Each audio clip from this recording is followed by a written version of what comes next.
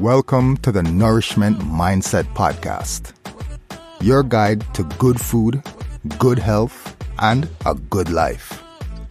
And now, here's your host, Nutrition Network advisor and author of the Nourishment Mindset, Dixie Huey. Happy Transformation Tuesday, y'all. Welcome to or back to the Nourishment Mindset Podcast. Here we are on a metabolic mission to achieve vitality and reverse chronic lifestyle conditions using straight talk, sound healing practices, and the number one most important thing that you can do for yourself, real, whole, nutrient-rich foods. Today we have a guest, Curt Mercadante. He is certainly someone who practices sound healing practices, and we're going to get into those. He's got some from around the world, and I'm very interested to learn about them. He is also the author of the 5 Pillars of the Freedom Lifestyle. Like my family, Curt and his family, including 4 kids, left South Carolina to travel for, I believe, a year, and were probably like us called crazy by many people. But I am looking forward to hearing the good, bad, and the ugly on that. But also, more importantly, learning about what is this idea of the freedom lifestyle, and how can those of us who are interested in achieving something like that embrace his 5 pillars to learn more. So we will be introducing Curt here in a moment. Before I do that, I owe some of y'all signed books. I have some reviews on Apple. You can also review on Spotify or Google Play. And if you do that, I will send you a complimentary signed copy of my book. I'll be doing that through the whole first quarter. So I've already sent Amy her signed copy, and I have 4 others to recognize. You are Sandy of CA, Bullwinkle 713. Y'all, these are who they go by on Apple Podcasts. Abe Lever, and then RMMLD03, who wrote, "Love the honesty, 5 stars. I'm new to this podcast, but not to the NSNG, which is no sugar, no grain, courtesy of Vinnie Tortorich, who was on the show. LCHF, y'all, that's low carb, high fat, or carnivore. I believe the message needs to get out to as many people as possible. Dixie is doing a great job doing just that with an honest approach to health." So, Mr. or Mrs. RMMLD03 and the rest of the folks that I mentioned, and anyone who has given a review on one of the podcast platforms, be it Apple, Spotify, or Google Play, please contact me so I can get your shipping address, your real name, and get you that signed copy. Best way to do that is however you like to do. If you go to my website, FavorFat, FAVOR, fat, yes, FAT, favorfat.com, you will see all the ways to connect with me. So I do hope that I will hear from y'all because I owe you something.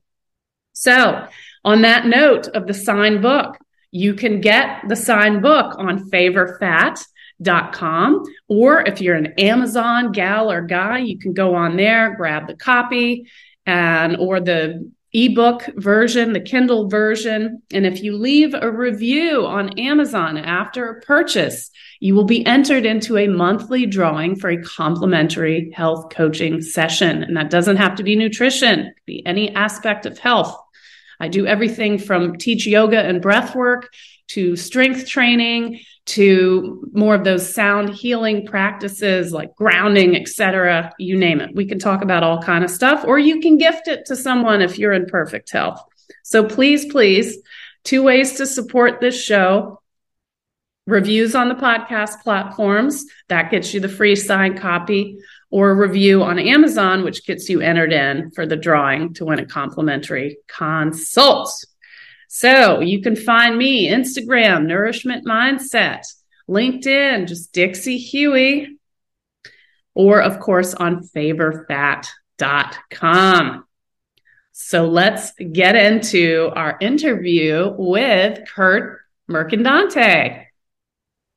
Welcome to the Nourishment Mindset Podcast, Curt. How you doing today? I am doing great, Dixie. Thanks so much for having me on. I love the hat. He's wearing his brand. This only like a marketer would, make sure to have the brand atop the head for the Zoom. Well, it's funny because it looks like my son's name is Dominic and we call him Dom. And so he has one of these hats because it says free Dom. And yeah, that's an internal joke in our family. I love it. Please let me out of this spa retreat where I live in Sedona. Yes.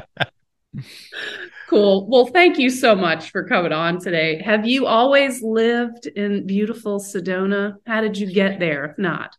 Yeah. So we've lived here it'll be 2 years in like May, I believe, May or June. And in 2020, my wife and I are originally from Illinois, suburbs out to the rural area. We had lived in a number of different places, Washington, D.C., moved back to Illinois. About 10 years ago, we moved to Charleston, South Carolina, where we lived for, 8 years. And to be quite honest, we felt over a couple of years, Charleston was changing a bit.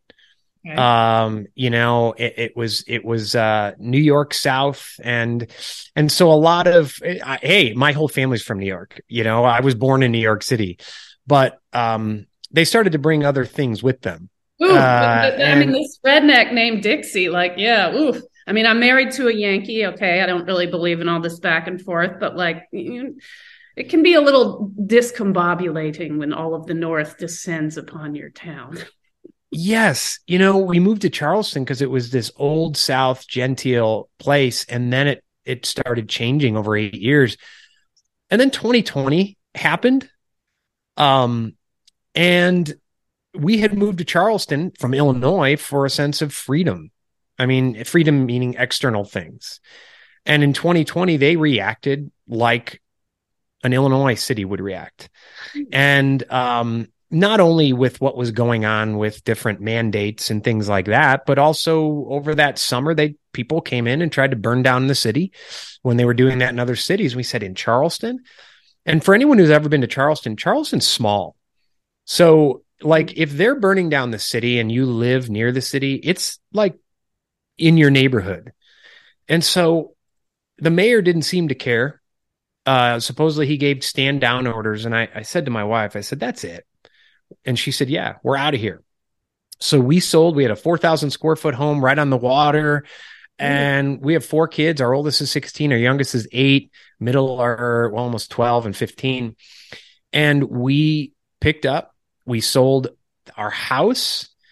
We sold, in quotes, kind of donated, Facebook Marketplace, just about everything we own, everything that didn't fit into a 5-foot storage container or our minivan and my Mini Cooper, which is like nothing. And we just started traveling. And we were in the mountains of North Georgia for a while. We were at the beaches. We went through Mississippi, Galveston, Austin, Taos, New Mexico, through the deserts. And our plan was actually to do a big, great circle around the country. We came through Sedona. We were going to go up through Utah, Montana. We were going to go through Montana, all this, and come back and settle in Florida. Because at the time, and still, we're like, you know what? Florida ain't closing. Florida, Well, we pulled into Sedona and we're like, well, this is pretty cool. So this was May of 2021. And we decided we're going to travel some more. So we did another 10 states. And if we miss Sedona, then we'll come back. So we came back for another 5 months. And then we said, you know what, we're going to stay. So we got the house we're currently in now, re-upped it for another year. So we're in it through the end of this year, and really have just made it our home. My wife, we homeschool our 4 kids. So she started a homeschool. Now there's like 50 homeschool families in the group. Wow. We've gotten involved with some little local politics, there's hiking. I'm looking right here at Thunder Mountain, which is the big mountain. I look at right out the window. So I went for a hike this morning before we even talked. So it's a pretty cool place and a little bit of a bubble up here from other things going on in the world. So it's pretty cool. Oh, I love it. We had a plan to move to Florida.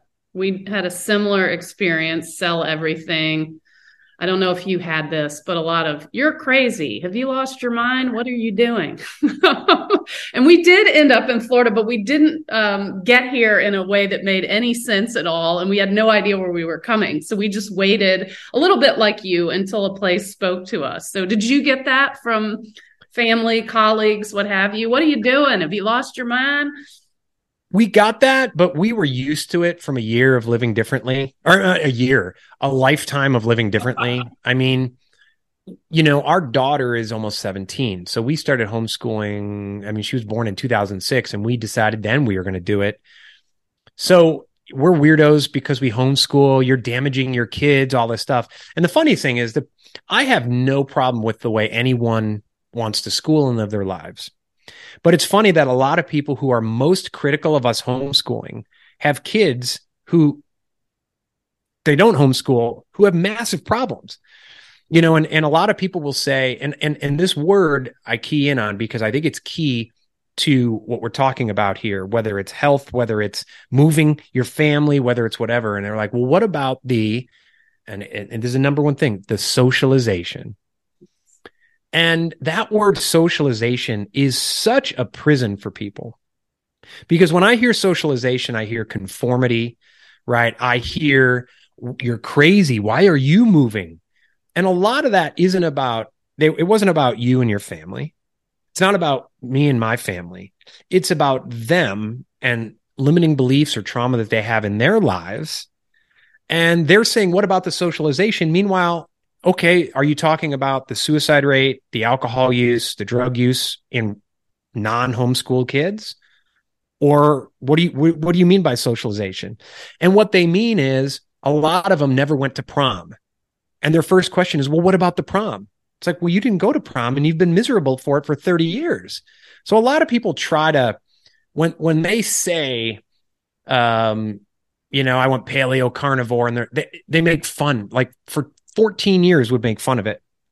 It's about them. It's not about me. It's about them wishing that they had certain habits in their life that were different. And so they don't know how to, it's like the little kid who wants to get the attention of a girl. And so he trips her. And you're like, why did you do that? And it's just like lashing out because of something internally that makes no sense. And they don't even know they're doing it. So whether it's, why are you moving around? People don't do that. Right. I love that one. Quitting, I shut down a 7-figure agency 5 years ago. People don't do that. Well, I just did. Why are you homeschooling? That's dangerous to the kids. Okay. We're doing it. And so there are so many people in this world who don't live the life they want because they're living up to that quote unquote socialization.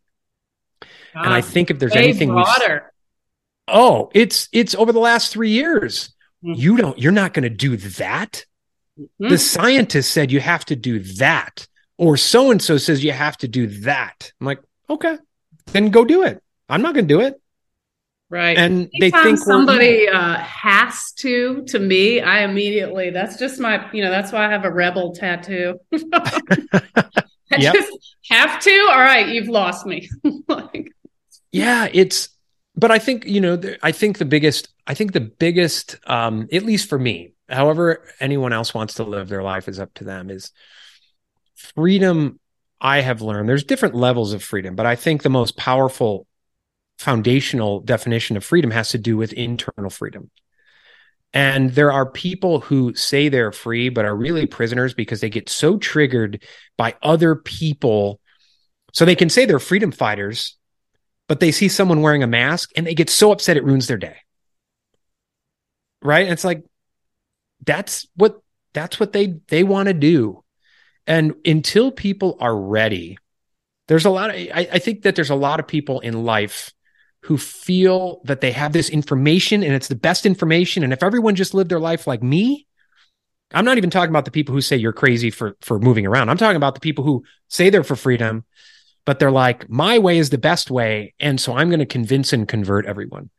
Right. And true freedom would be allowing others to decide what's best for them. Yeah. Now, I say this in sales and I say this in branding, but I also say it in living a free life. Because a lot of people are, oh, well, my job is to convince and convert and proselytize and evangelize. I said, okay, Jesus did none of that. What are you talking about? I say, Jesus, if you actually read the gospel, which I went to Catholic school, I've read the gospel 5 times. And a lot of people try to quote it to me. And it's like, yeah. It's like, okay, he would go up to someone and he'd say, yeah, you can follow me, but you're going to have to give up your family. You're probably going to be hated by people. You're going to give up everything you own. You're going to live in the desert. Sound good to you? But people today want to get in someone's face and say, I need to baptize you into my freedom. And if someone's not ready for the information, then you're just going to make an enemy. So I think the best way to do it, and I think this is happening now, people in our family who they see us living a happy life. We're not dead after the last 3 years. We didn't just die suddenly, right? And they're like, huh. Interesting. That's real interesting. Now, some of them want to come along and some of them reach out and say, hey, can you tell me how to have some of that? And then others my brother, I was home a couple weeks ago. My brother said to me, he said, I got to tell you, for several years, we all thought you were crazy with your conspiracy theories. He's like, a lot of them seem to have come true. And I said, whoa, John, you know the difference between a conspiracy theory and the truth, don't you? And he said, what? I said, well, it's down to about 2 weeks. And he starts laughing. He's like, yeah, I kind of see that. So you let things happen and the truth reveals itself without having to shove it down someone else's throat. Right. When the truth is ready to reveal, right? Yes. We could be wrong too. I could be totally wrong. That's the other thing. I'm always willing to be completely wrong. That's how we learn. So tell us about, as a new author, I love, and I've read most of your book. Tell us about your book and how that translates to what you do for your Freedom Rising clients. What are you specifically helping people with, and who are you helping? Yeah. So, 5 years ago, I had a 7-figure PR and ad agency, and I woke up one Tuesday morning and I fired all my clients. I was done. People say, well, why didn't you get it ready to sell? Well, if I hadn't been in denial for 8 years, I probably would have spent several years doing that. But people who've been there know when you're done, you're done. That's it. Yeah. And so I started coaching. I wanted to help people. And so I started coaching. It's changed over 5 years. It's changed as my journey has opened up over the last, especially 3 or 4 years. And, in my book, which is now 2019, 3 years old right now. What year is it? 4 years old. Oh my gosh, it's 4 years old. Actually in 2023, but just recently. Yes. It, my book was really about deciding what you want to do, planting the flag for the outcome you want, which is how you live your life. Realizing that term work-life balance is an insidious bit of programming that keeps people in a separation consciousness, that there's work over here and life over here. It's all just life, but there's 3 slices. If you picture a pizza pie, there's 3 slices of it. There's work and career, but there's relationships and there's self-care. And so you've got to live an aligned life and align those 3 slices in a way that works for you. And it's going to change, right? In a year where you have babies, well, the family gets a little bit bigger. I've also worked with, what's that?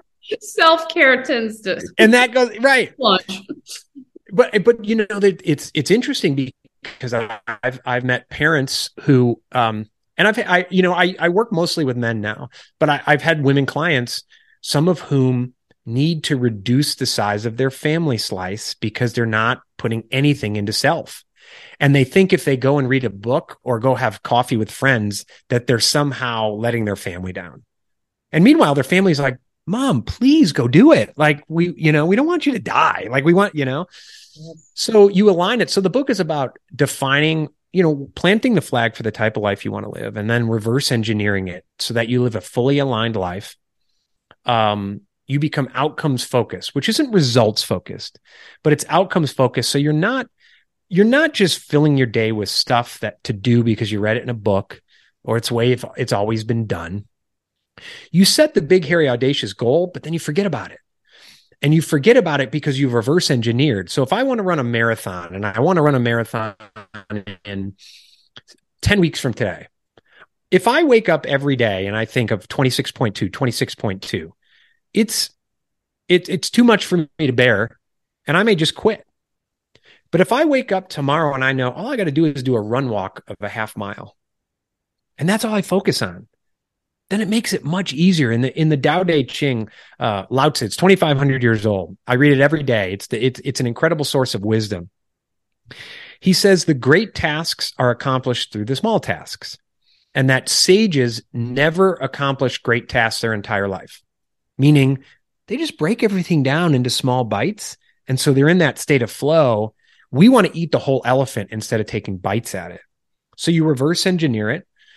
And that's what my book is about. I think someone asked me recently, what's one thing you would change about your book? And the number one thing I would change about my book, and this says a lot about the journey over the last 4 years, 5 years, is I use the word fight a lot in the book. Fight for freedom, fight for it. And I would replace that with allow. And that goes back to what we discussed earlier about trying to convince and convert. There is a time when you might have to fight. But if you're in fight or flight all the time, you're killing yourself fast or slow. And so, I like allowing. And then, I always say, like, let the world turn the way it turns until someone shows up at your doorstep, and then be ready to be vicious. And that's the Taoists were that way. They weren't pacifists, but they were peaceful. And they would meditate for 5-6 hours a day. But if someone showed up on that mountain cliff, 10 people were there to take that Taoist and their family, that Taoist would take them all out with the pinky. And so, but a lot of us are fight, flight, or freeze all the time. Cortisol is going through our brains, and that's why people are dropping dead, literally. And so I would replace it with allow, and that the final chapter is flow. There's 5 pillars in my book, right? There's vision, which is planting that flag. There's alignment, which we talked about. There's reverse engineering it all for outcomes. And then the last pillar is flow. And really, to me, over the last 4 years, that has become the most important piece, because so many people want to hustle and grind and strive and struggle their way through life. And it's like Bruce Lee said it, be like water. When the boulders fall in front of you and you're a mountain stream, instead of thinking you got to go up to them and start punching them and headbutting them, just flow around them, through them, over them, and just keep going. So, I love that. And I have been there in that state of fight as a entrepreneur. People think of the culinary and Luke's wine industry as all fun and games, but it's like any industry. In fact, it's crazy competitive given the over 100,000 brands out there. And I, at one point, allowed that business to basically swallow me. And I remember being with Patrick. We lived in Portland at the time, and it was Christmas time. We were going downtown, and I looked in this sort of window, this shopping plaza, and I just went, who is that person? Like, you have no color, literally. You have no interests. All you do is work.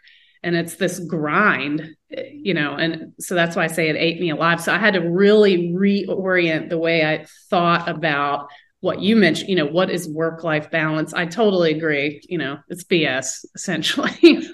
But how am I going to spend my time? Because right now I'm not happy. I'm very successful. I'm holding up quotes for those of you not watching on YouTube, but I'm miserable.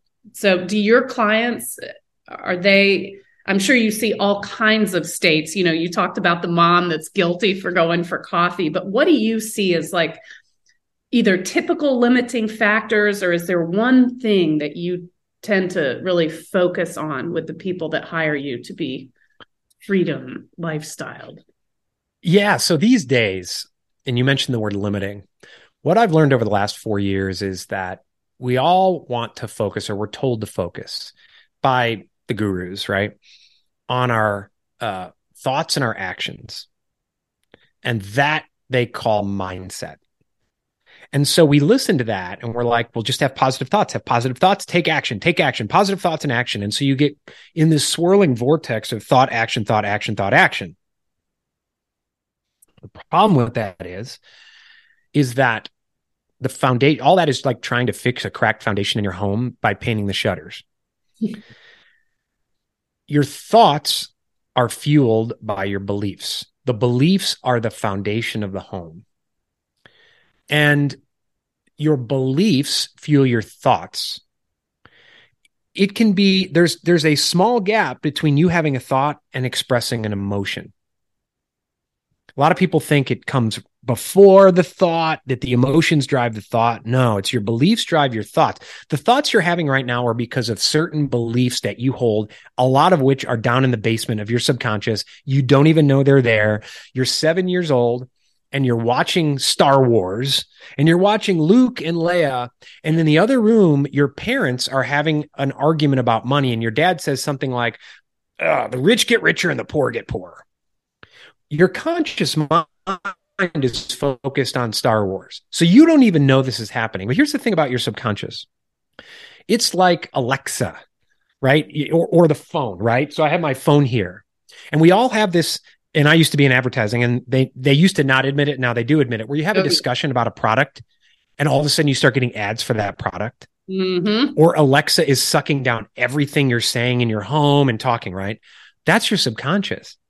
Your subconscious sucked down things in your peripheral vision and also your peripheral hearing. There's the stereo surround sound. So you didn't even consciously know that your dad said that and it sucked it down. You have.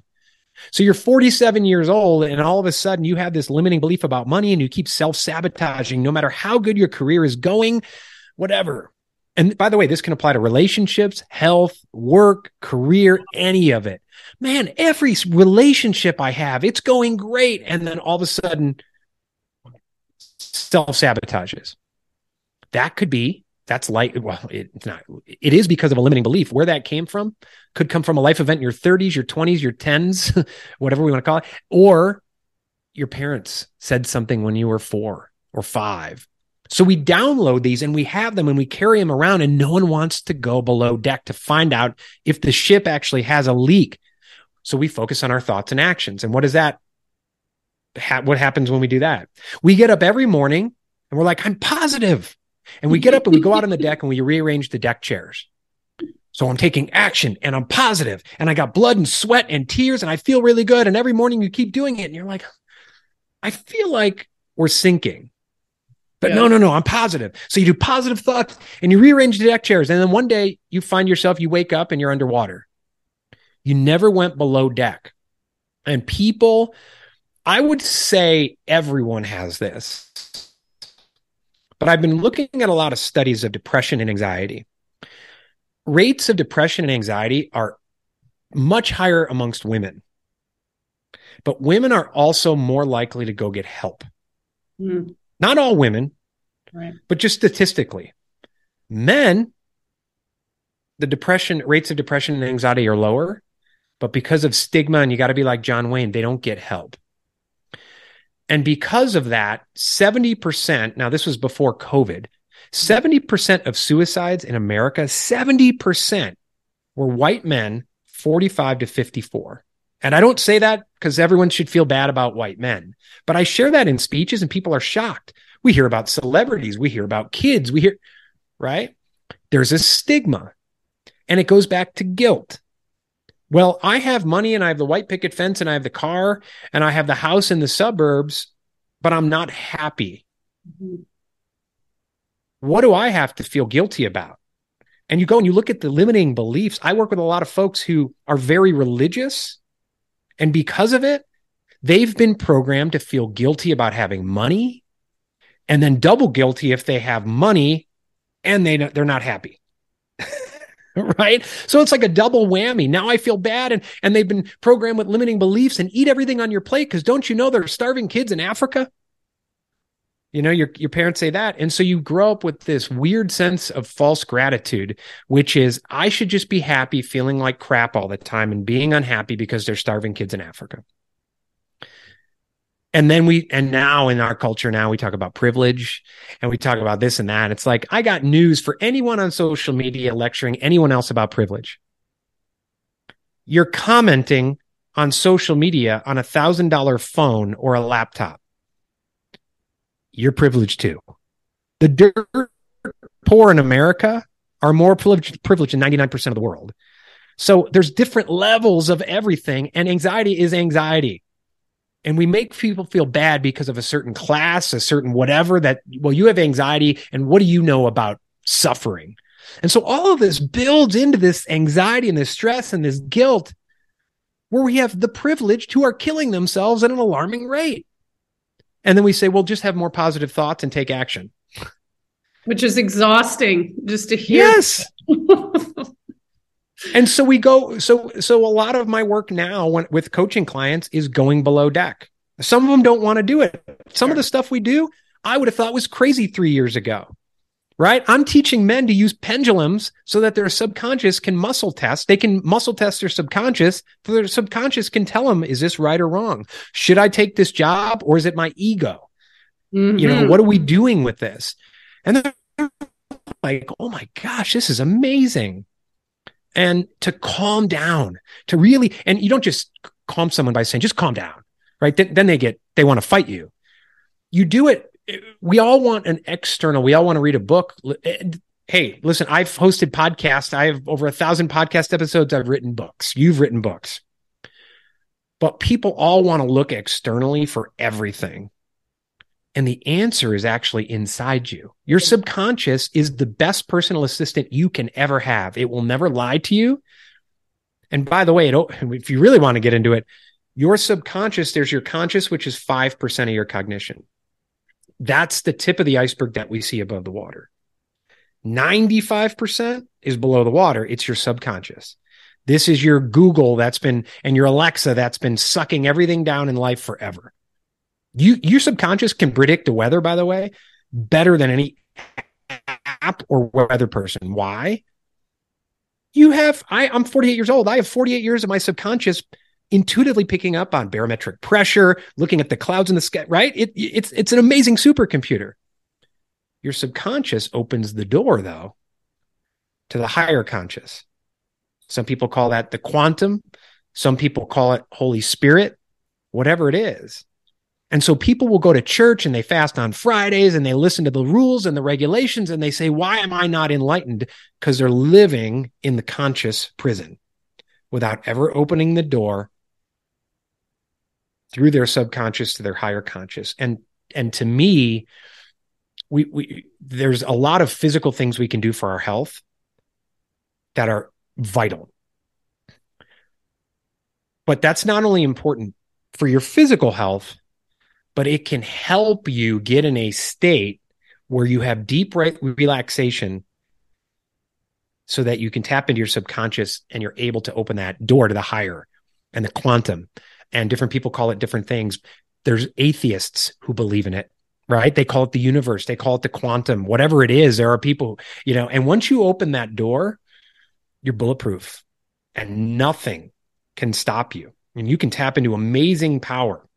But if you're hopped up on weed killer in your bread and sugar and all this stuff, and by the way, do I eat that stuff? Yes. I just don't unconsciously eat it all the time. I'm aware of eating it. But we have a society where people are just numbed up on pharmaceuticals, on chemicals.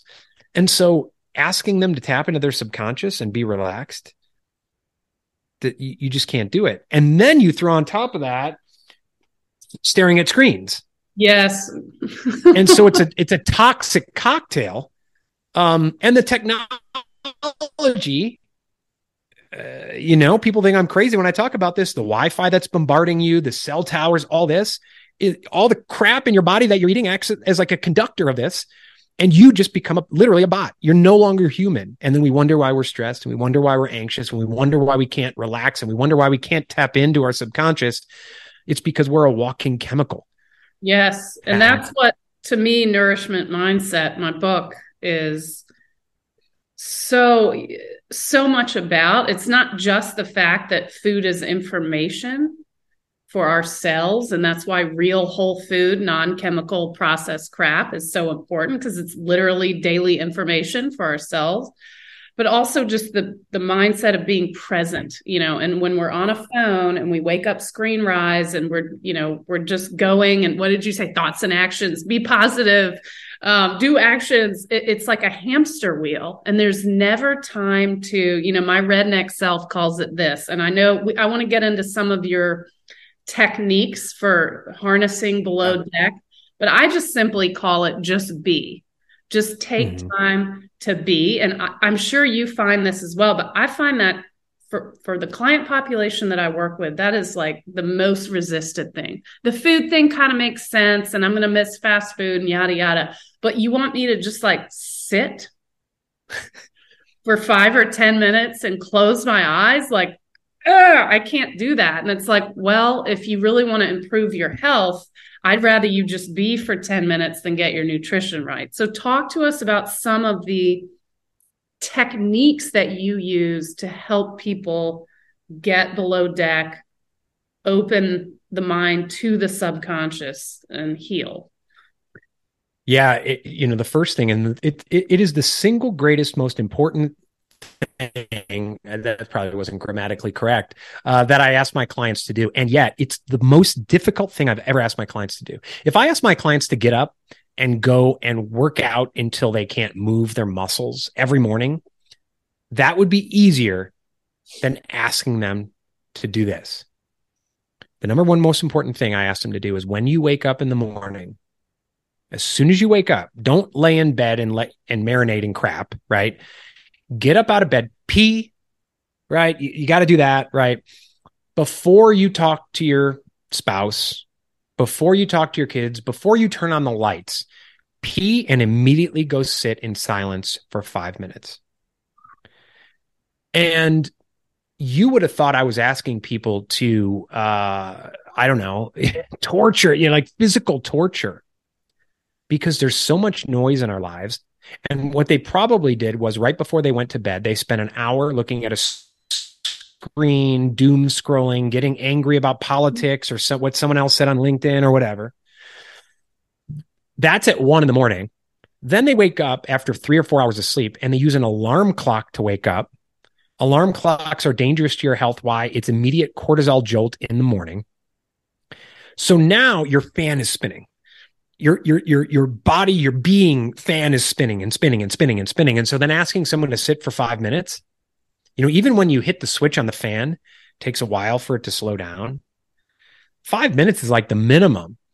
So a lot of time, it'll take me 10 or 15 minutes just to have the fan stop to the place. But what are we doing? Oh, I got to make my coffee. I got to do this. I got to check my email. I'm sitting here. There's nothing going on. I can't do this. I'm sitting here. People need me right now. And the men I work with, and I mostly work with men, but this is women as well. People I work with, some of them just can't do it. Literally, I've had people just disappear because they will not do it in the morning. 5 minutes, just 5 minutes. We're not even talking about like massive discipline here, just 5 minutes. It's so painful. But I had one man 2 months ago, and he was doing it for like 2 weeks. He's like, yeah, whatever. Boo. And Friday morning, he heard a voice. And the voice said, "Dad, are you proud of me?" And he's like, "Holy shit. Like what?" Like, oh my gosh. His subconscious was speaking to him. When you go deep and you allow yourself that silence, your subconscious will start to speak to you. Might be a voice, right? Could be different signs that your subconscious sends you, your breath. So I urge people, when they meditate or do certain things, is, first of all, you should always breathe through your nose. That's a whole nother podcast, nasal breathing. It's good for you, right? But you put your tongue on your palate. And when you're breathing and you try to take a deep breath into your belly, but so it's almost imperceptible, the breath. If you find your breath being labored or blocked in some way or catching, that's your subconscious saying there's a belief, there's a thought, or there's a trapped emotion here that's coming at you. And so allowing your breath to lead you like that is you almost get a sense that you're you like walk up to a cliff. I'm scared. I got to control the breath. And then people are like, well, Wim Hof and all this stuff, and I got to control my breath. That's easy. Let your breath try to control you, and it will tell you everything you need to know. And it's scary. So that's an easy way to identify. And you don't even have to identify what it is. But that leads to another method that we use with our clients called Ho'oponopono. Yes. Of all the methods I teach, this is the most powerful for me, and I find for my clients, because it's just 4 phrases. It's, I'm sorry, please forgive me, thank you, I love you. It's just 4 phrases. Its roots are in ancient Hawaiian healing. And what they would do in the old tribes or villages is if they would come together and someone had a problem with another person, or someone was sick, or someone had an issue, health or otherwise. What we do in current society is, okay, Dixie, you come to me with a problem, I got to fix you. Okay. I tell my male clients, you ever try to fix your wife? How'd that work out for you? Good luck. Yeah. And so that's what we have to do. We have to have an intervention with this person. Ho'oponopono is this. If you come to me with an issue or a problem that you're having, it's now partly my responsibility. It's not my fault, but it's my responsibility. And when I say it's my responsibility, it's not my responsibility to say, see, I'm going to sit here and I'm going to fix you. No. We now have an energetic connection. You brought something to me. It's now my responsibility. There's a great book, Zero Limits, by Dr. Joe Vitale. I've had him on my podcast several times. He heard about this eccentric doctor in Hawaii who had healed an entire ward at a psychiatric, I think it was the Hawaii State Hospital, of violent, like really challenging patients. And he healed them. Okay, great. Well, whatever. He's a wonder doctor. He healed these patients without ever talking to or meeting a single one of them. He looked at their chart and said, I'm looking at their chart and I see this person murdered someone. I see this person did something, and I'm looking at this chart. It's now my responsibility. And so what he started doing is the 4 phrases. I'm sorry, please forgive me, thank you, I love you. And if you remember earlier, I said there's the conscious and there's the subconscious. The subconscious is the door to the higher conscious. Well, guess what? In the higher conscious, that's where the connection is happening. So if you bring a problem to me, we are now connected, not in the conscious, kind of in the subconscious, because it's opening the door to the higher conscious. So by healing myself, you're sick. Instead of saying, oh my gosh, go take 2 aspirin, what I start doing in my head is, I'm sorry for this cold. Please forgive me. Thank you. I love you. And I'm saying it to myself. I'm saying it to my subconscious. I'm not saying it to you. I'm sorry that Dixie has this sickness. Please forgive her. I'm saying it to myself because we're all connected. Mm-hmm. So it's incredibly powerful. It's powerful to heal yourself, because instead of having judgment, instead of saying, how can I fix this? I don't feel well. I'm going to take a drug. I'm going to do all this. If I feel these limiting beliefs, so in the morning, I do an hour of Qigong in the morning. I did it this morning at 4:45 a.m. And I'm doing it. And as I'm breathing, I feel my breath catching. And what do I say to myself? I'm sorry for any limiting beliefs that are causing my breath to catch. Please forgive me. Thank you. I love you. I'm saying it to myself. And then I say, I'm sorry for any thoughts that are causing my breath, and I'm saying it in my mind as I breathe in and as I breathe out. And then I say, I'm sorry for any trapped emotions. I do a couple rounds of that as I'm just working through Qigong. All of a sudden my breath is clear. I've cleared the blockages. I've had people do this with prosperity, to clear the blockages of prosperity. We can even go further and use a pendulum to find out which beliefs they are. We have a whole chart. It will lead you to these beliefs. But if you're listening, you can if you're not feeling right, if you have a cold, if you feel sick, if you feel sad, if you feel anxious, all you got to sit there is, I'm sorry for whatever beliefs are causing this anxiety. Please forgive me. Thank you. I love you. You're completely present and you're forgiving yourself. And instead of feeling guilt and shame, it is the most powerful and yet simple healing technique I've ever heard. And I've had people who come to me who are unsure of it first because they're like, well, I'm Catholic, I'm Christian, I don't want to try this voodoo. And I said, well, okay. So Jesus never talked about gratitude, forgiveness, and love? Oh. And they get it. Right. Get away from the labels and the team jerseys and it's ho'oponopono. That's not in the Bible. Love, forgiveness, gratitude. And it's forgiving yourself. That's it. So it's powerful. I love it. And the phrases that you were repeating, I'm sorry, etc., they demand your presence. If you're really, and we've talked about how people are not present, and it's not necessarily possible to be present all the time. One of the times where I just laughed at myself is I have this whole morning routine of waking and grounding barefoot, and there's a little Wim Hof in there. Maybe I need to change that up.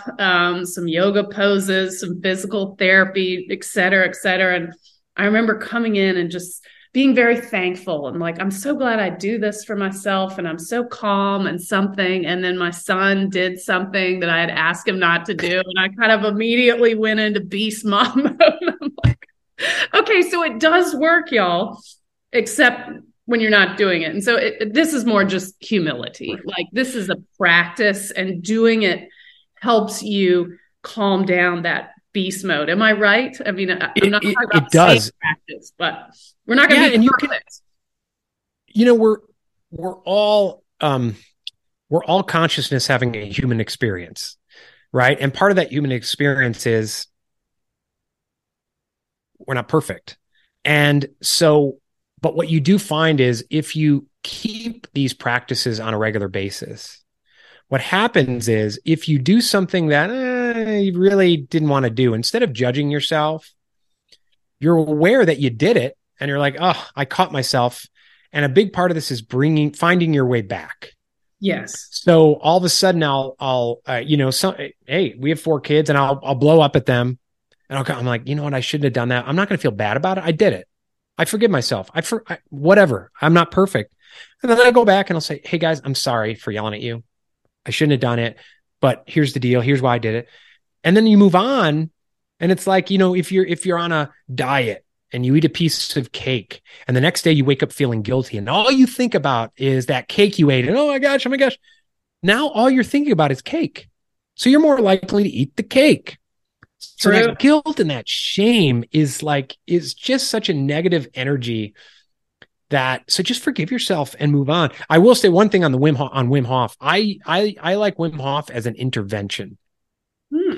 So when we were in December of I don't even know what year it is, 2021, we got something, right? It was whatever. I don't like using the word.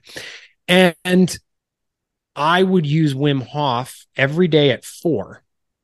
I'd go out in the sun. It was 40 degrees. I had the chills and a fever. Or I didn't have the fever, but I would have chills and I felt it coming on. I would go out in the sun and I would do Wim Hof and I would induce a fever through Wim Hof. Really? And it sucked for about 20 minutes. And I'd get under the covers and I would induce the fever and then it was gone. Because the alternative was the fever was controlling me at midnight. So I'd wake up with the fever and be miserable. I could control it at 4 by doing Wim Hof. I would induce the fever and then it would be gone for the rest of the night. And to me, that was where, as an intervention, sometimes you just got to break through it and push. And it's hormetic stress, right? Like a sprint, you go for a sprint and you bring it down. On a regular basis, what I found though, I was doing Wim Hof every day. It was actually stressing me out because I have, and this is where everyone is different. I am, if you look at traditional Chinese medicine, whatever, I am wood element, which means I'm go, go, go. I'm an entrepreneur. I'm a pioneer. Well, if my wood gets too hot, it catches on fire or it dries out. I get burned out. Mm-hmm. I need water to nourish it, but it's got to be that middle ground. Wim Hof was causing me to catch fire and burn out. And so I just had to learn that. And so now I use it as an intervention to bring me back. If I need to get some energy, if I need to do some things, if I don't feel well, but on a regular basis, for me, what I need is I need to chill. Yes. I need to find my way back to that balance. And so that's where I put my tongue on my palate. I close my mouth and I just breathe in through lower belly, which they call the Dantian, which is the sea of chi, which where qigong comes from. It's life energy, life force. But I found that for me, that's what I need more than because after Wim Hof, I was ready to go tear someone's head off. It's so funny because for me, it's the like exact opposite effect. And I'm more of a type B with that stuff. I try to do something in that arena every day, but for me, it's the only way I can describe it and be honest is it's like a profound high. And of course I love that, and it's natural, right? I'm just breath holding.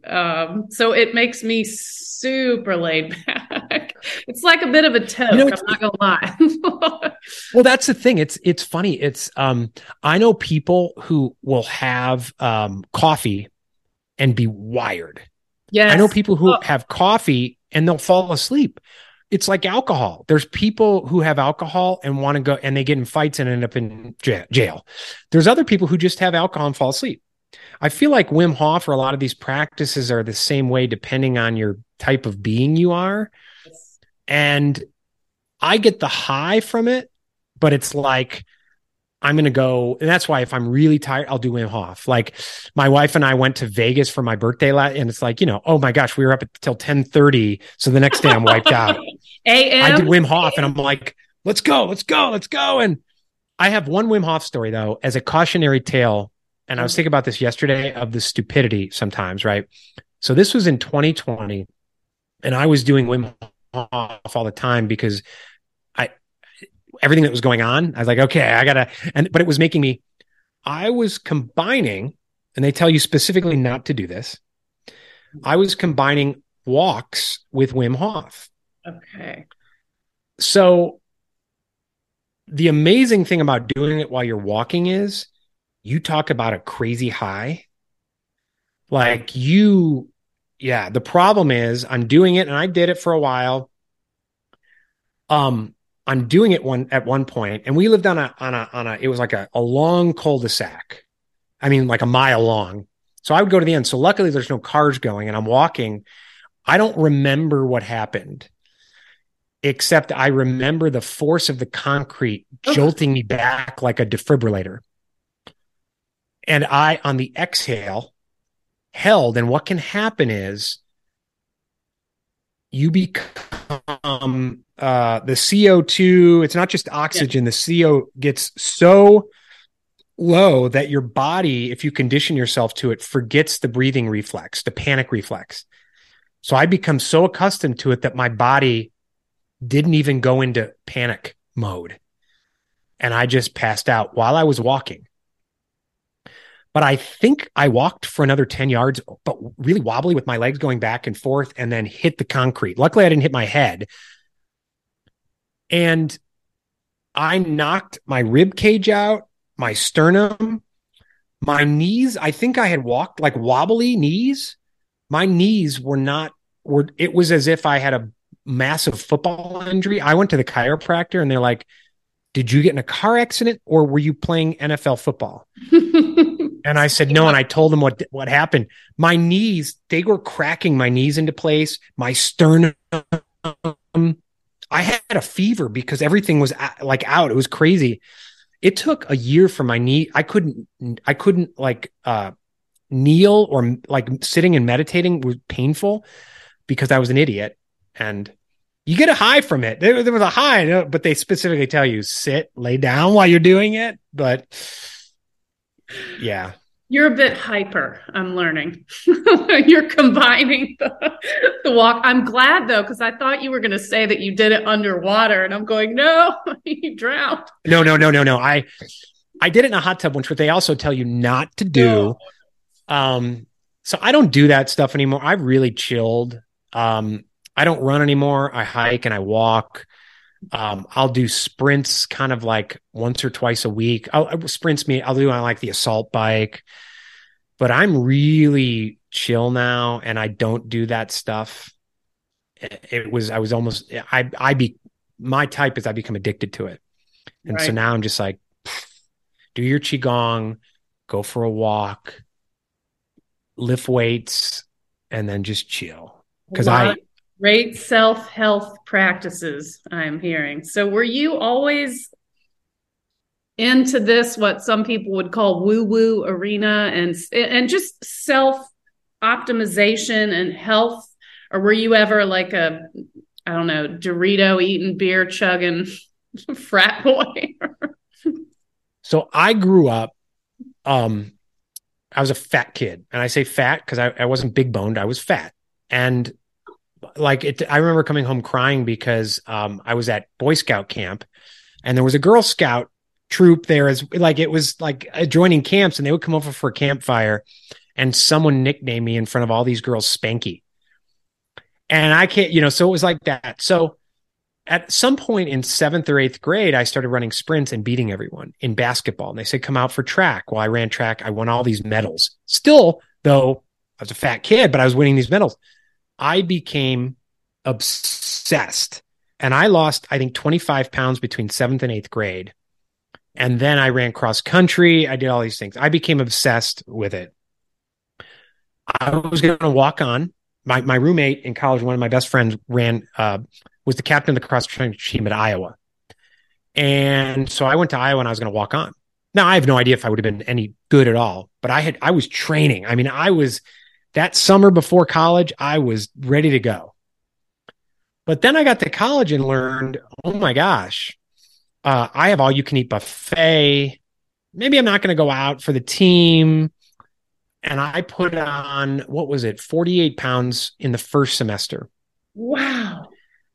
So college was up and down. And I mean, it was to the point where I had a friend come from out of town and he came into the dorm room and there was 24 bottles of beer that were already drank before we weren't even going out yet. Like this was at like 7. And he said to my roommate, wow, you guys have already had a party. And my roommate said, I hadn't had one of those beers. Curt just drank all those beers. So I had 24 beers and then we went out. So that's kind of, okay. I was up and I was down and I was up and I was down. And yeah, I would eat full pizzas, chase them with things. And then I would work out, but it created gut issues. And I was anxious with my job and all this stuff. So I became like paleo 2008. I healed some stuff. I was up, I was down. I was running a lot for distance, but finding myself that actually made me less in shape, and so then I started really getting into more sprints and some of these things.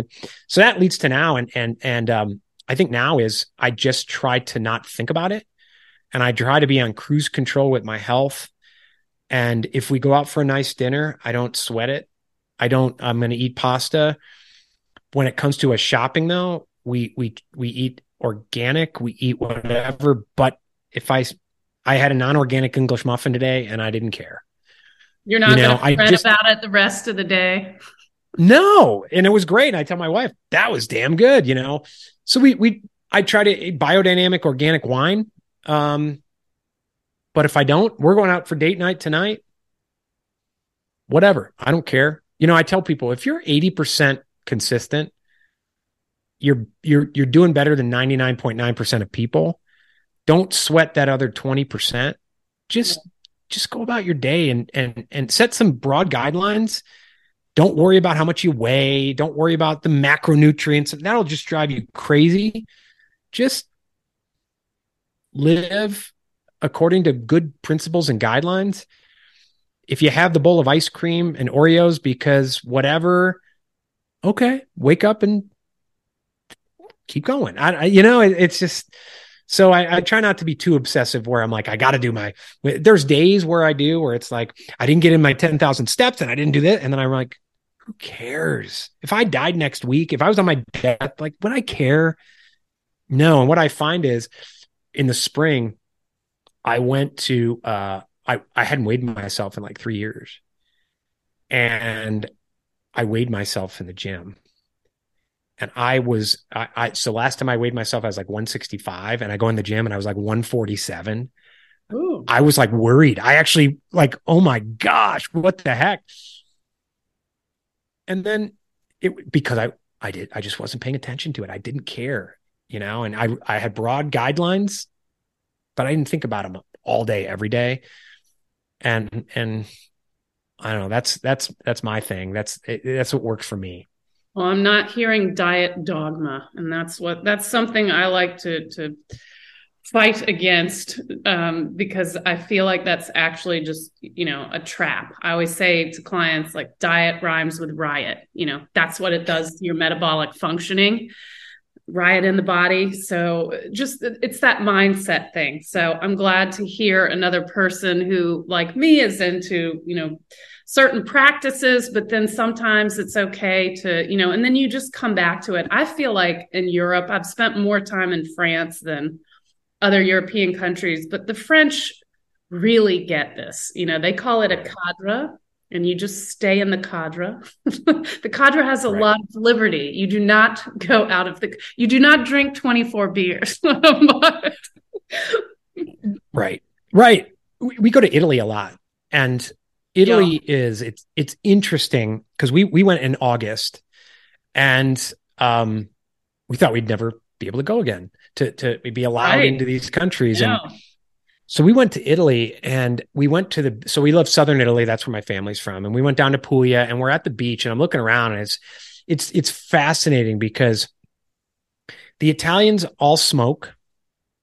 They all drink, they day drink, but they don't like, they'll have a glass of wine or an Aperol spritz with lunch, but they don't have like 8, right? No one goes to the gym. I actually looked up, there was a poll that 65 or 70% have never been to a gym. And yet I'm looking around the beach. There's no one who's ripped, but there's no one who's obese. Yeah. It's kind of just this, but they're all tan. They're in the sun all day. They walk. It's just the way of life. Yes. Whereas we think we have to be, if you go to the beach here, there's no middle ground. It's either obese or like ripped for most of the people. And there's no kind of like, just, and it's, I think a lot of it has to do with that's just the way they live their lives. I think a massive amount has to do with what the hell's in our food here in America, where it's like, I could eat the same stuff that I ate in Italy, but I feel worse.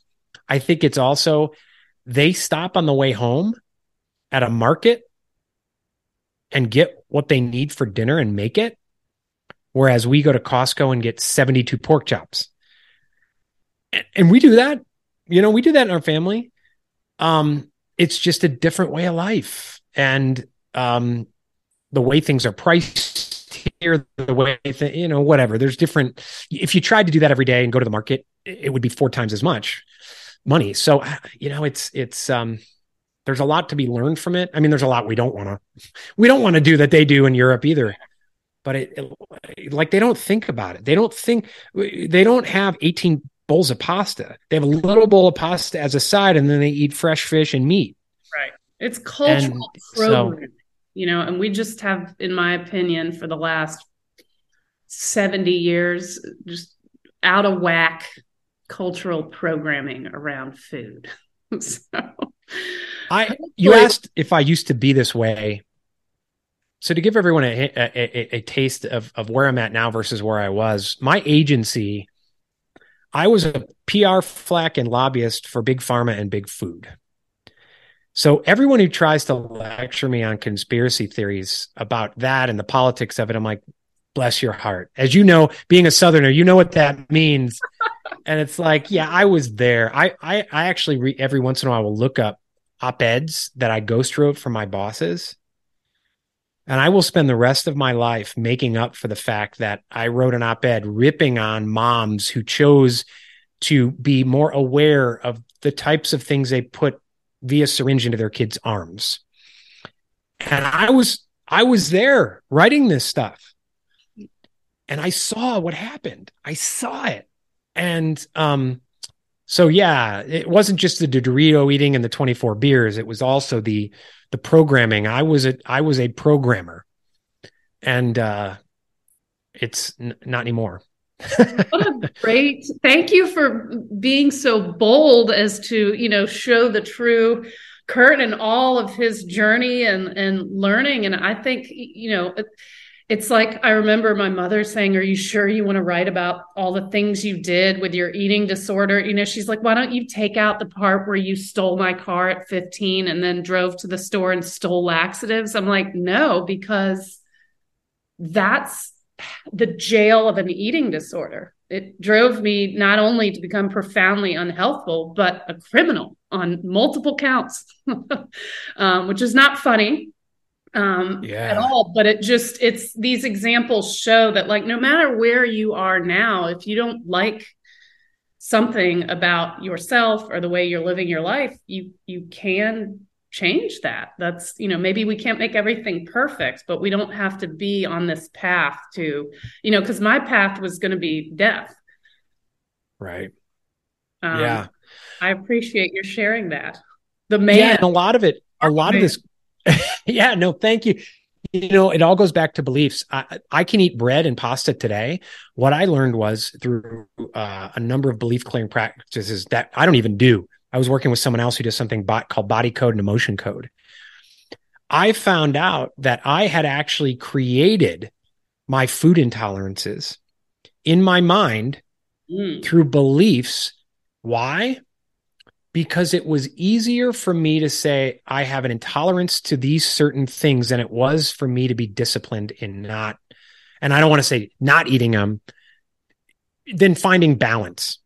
Balance scared me because I was either going to have 24 beers or not. I was either going to have 17 donuts or 0. And so I created these food intolerances which manifested as real. If I ate a piece of bread, I was at urgent care wanting to die.